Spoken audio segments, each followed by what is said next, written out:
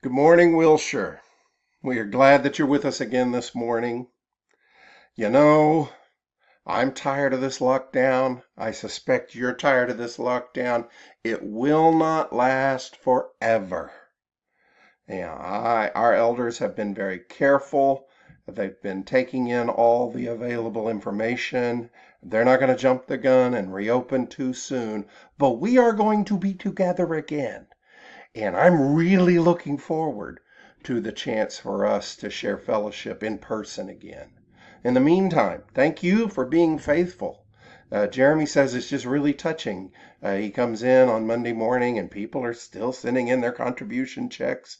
We get all these views on Facebook and on YouTube and lots of likes. And so we know you guys are checking in. We know you guys are watching. We appreciate that. And keep that up. Keep up the other kinds of fellowship that we have. We'll get through this together. Well, we have finished our study of Matthew that we were on for months and months and months. And so Jeremy and I are just going to look at some passages in all parts of the Bible that have to do with God coming to save us, God coming to rescue people.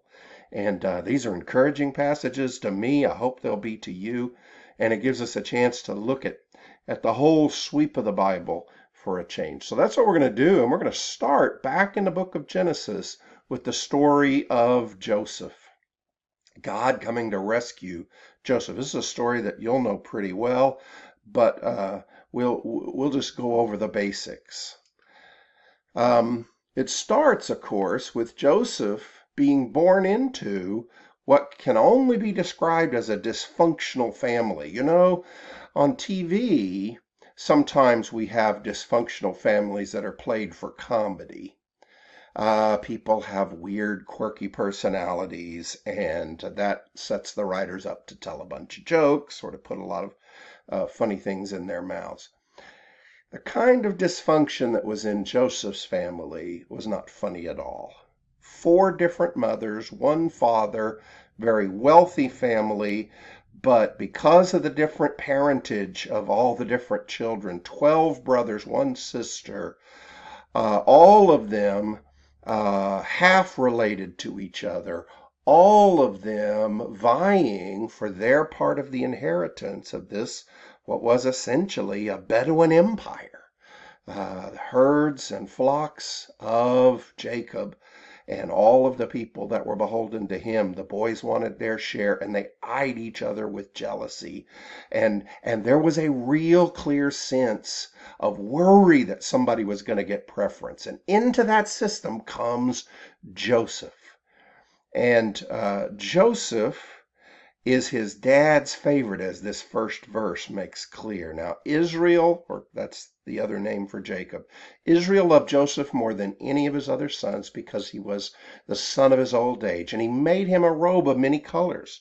But when his brothers saw that their father loved him more than all his brothers, they hated him and could not speak peacefully to him. This is not sitcom. This is true hatred, murderous hatred, as it turns out. And it's made worse by the fact that Joseph, as the pampered child, is kind of clueless. And so he has this dream. Dreams were a big part of his story. He has this dream, and he just tells the dream. In fact, he tells 2 dreams. Here's the first one. Joseph had a dream, and when he told it to his brothers, they hated him even more. He said to them, "Hear this dream that I've dreamed. Behold, we were binding sheaves in the field, and behold, my sheaf arose and stood upright, and behold, your sheaves gathered around it and bowed down to my sheaf." And his brothers said to him, "Are you indeed to reign over us? Are you indeed to rule over us?" So they hated him even more for his dreams and for his words. So Joseph gets sent to go to his brothers when they're far away from dad's influence, and this is what happens as a result of their jealousy. They saw him, Joseph, from afar. Before he came near them, they conspired against him to kill him. They said to one another, "Here comes this dreamer. Come now, let's kill him. Throw him into one of the pits. Then we'll say that a fierce animal has devoured him, and we'll see what will become of all of his dreams." When Reuben heard it, he rescued him out of their hands, saying, "Let's not take his life. Reuben said to them, "Shed no blood. Throw him into the pit here in the wilderness. Don't lay a hand on him, that he might come and rescue him out of their hand to restore him to his father." So when Joseph came to his brothers, they stripped him of his robe, the robe of many colors that he wore, and they took him and threw him into the pit. The pit was empty. There was no water in it. And then Judah said to his brothers, "What profit if we kill our brother and conceal his blood? Come, let's sell him to the Ishmaelites, and let not our hand be upon him, for he's our brother and our flesh." And his brothers listened to him. Then Midianite traders passed by, and they drew Joseph up, lifted him out of the pit, and they sold him to the Ishmaelites for 20 shekels of silver. And they took Joseph to Egypt. Well, there's the whole gross family drama. The Bible doesn't pull any punches. It doesn't make people cute or clever or quirky. They're just evil, and they do a terribly evil act. They break their father Jacob or Israel's heart.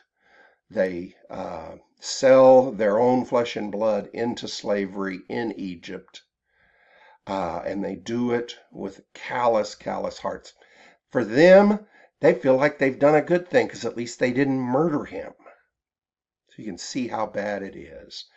In this fallen world, bad things happen to good people sometimes. And God is the God of this world, but he has not promised us that bad things won't happen. The world is subject to sin. It's subject to the fall. And even though you're God's person, bad things can happen. You can get sick. People can treat you badly. People can even do terrible things to you. That's part of being in God's world.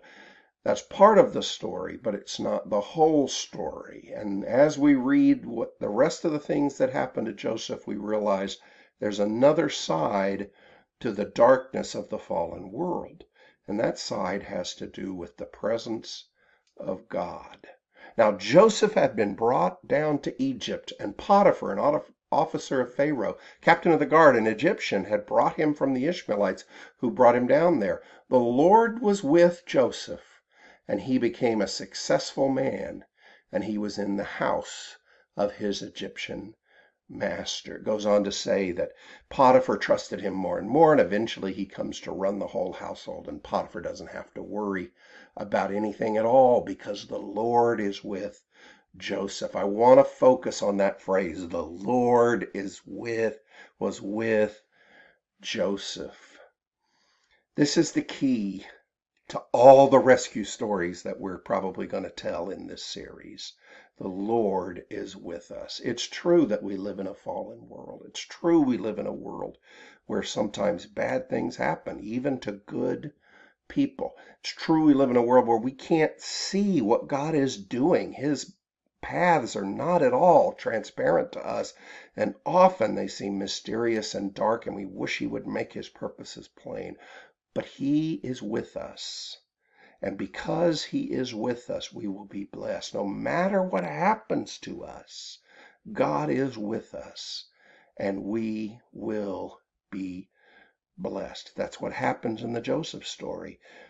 Things sometimes go badly, sometimes go goodly. The next thing that happens, goodly's not a word, but I used it anyway. The next thing that happens to Joseph, as we know in the story, he gets thrown into prison because of a false accusation of attempted rape by his from his master's wife. She accuses him.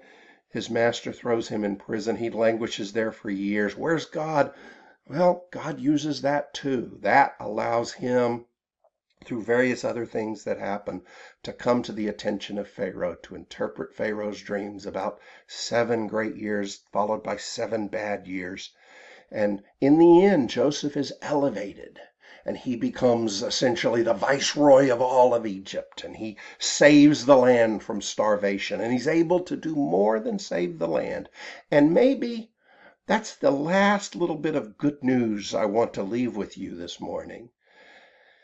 No matter what happens, God is with us and we will be blessed. Our suffering, God will turn to good. He doesn't stop the suffering always, not nearly as often as I wish he would, but he uses bad things that happen for good purposes. And maybe the best piece of news is this, comes at the very end of the book of Genesis. Joseph's brothers come to him after Jacob has died and say, God said through our father Jacob that you must not hurt us. You must not take revenge for what we did to you. And Joseph's answer is such a great godly answer. Joseph said to them, do not fear, for am I in the place of God? As for you, you meant evil against me, but God meant it for good, to bring about that many people should be kept alive as they are today. So do not fear. I will provide for you and your little ones. Thus he comforted them and spoke kindly to them. You meant it for evil. Joseph's not naive. He knows what his brothers' motives were. But God meant it for good. The suffering of Joseph, here's the good news for you and me. The suffering of Joseph was turned by God, not just into a blessing for Joseph, though it certainly was, but was also turned into a blessing for Joseph's entire family, the family of promise, the family of Israel. The whole nation of Israel in embryonic form, with those 12 brothers representing the 12 tribes that would be. And Joseph, because of what he suffered and what God brought him through, he was in a unique position to offer them blessing.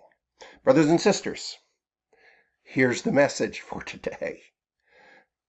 God doesn't take us out of suffering, certainly not as often as we wish he would.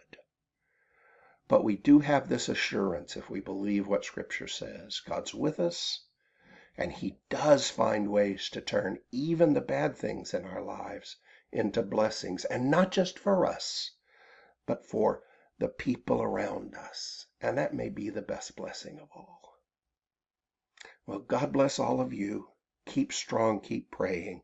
I miss you, and I'm looking forward to when we can be together again. Bye-bye.